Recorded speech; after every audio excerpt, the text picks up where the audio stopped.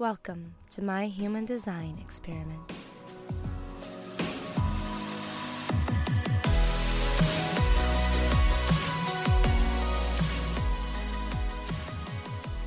Hello, and welcome back to Mystical Mac on Mystical Monday. Today's episode is going to be pretty short, and before I get into it, I just want to remind you guys that I do have a social media presence. You can follow me at Mac Guerrero on Instagram as well as Facebook. You can find me at Mac Guerrero5 on TikTok. You can check out mysticalmac.com for my daily blog, as well as some information about my card readings, and coincidentally enough, this podcast, as well as my YouTube channel. I encourage you guys to check all this out if you enjoy Mystical Mac. So the episode that I have today is just a couple quick reflections that I've been having lately. I've been kind of getting back in tune with different aspects of my inner child, in the sense of like I've been playing this video game that I used to play for a long time, and it was just a video game that kind of brought me a lot of comfort and a kind of a very strong sense of control when I felt like I had none. And I've realized like how healing it's been to get back in touch with that.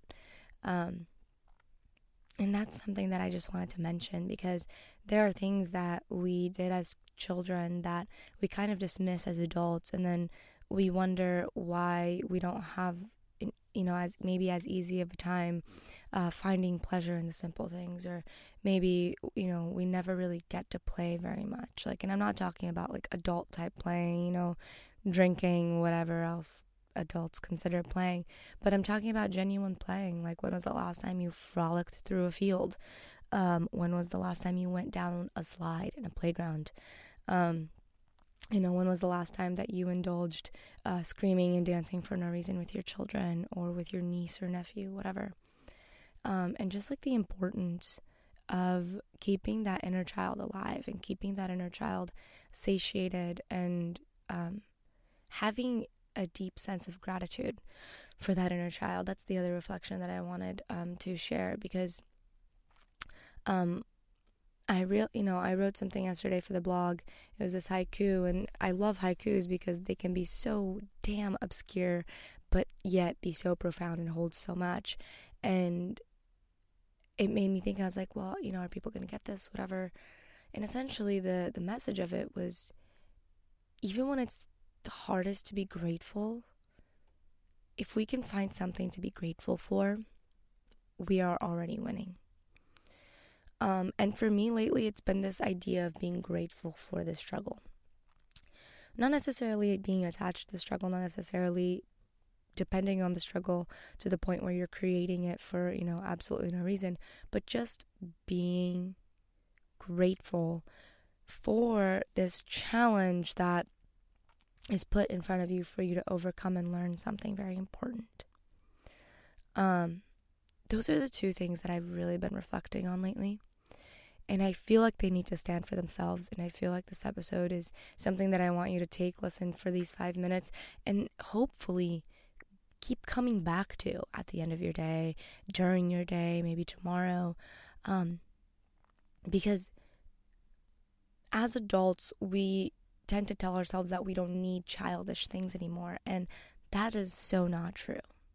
I mean, some of the most successful people out there play really hard, right? Like, they go snowboarding a million times a year when the winter hits. They jump off of planes, they play high stakes poker games, whatever the hell fancies them. But in order to, the saying work hard, play hard, like, there inherently is a balance in that.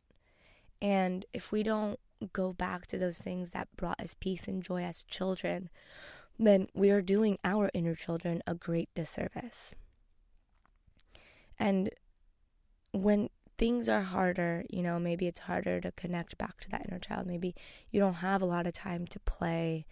When those things occur, when things are harder, let's see if we can remind ourselves to find something to be grateful for. And even if we can't really find anything to be grateful for in this moment, tangible, physical, maybe let's just be grateful for the struggle. Let's be grateful for that moment where we are getting a chance to learn something that we didn't know before. And of course, I feel the need to say, if we can't find gratitude for anything in that moment, that's okay too.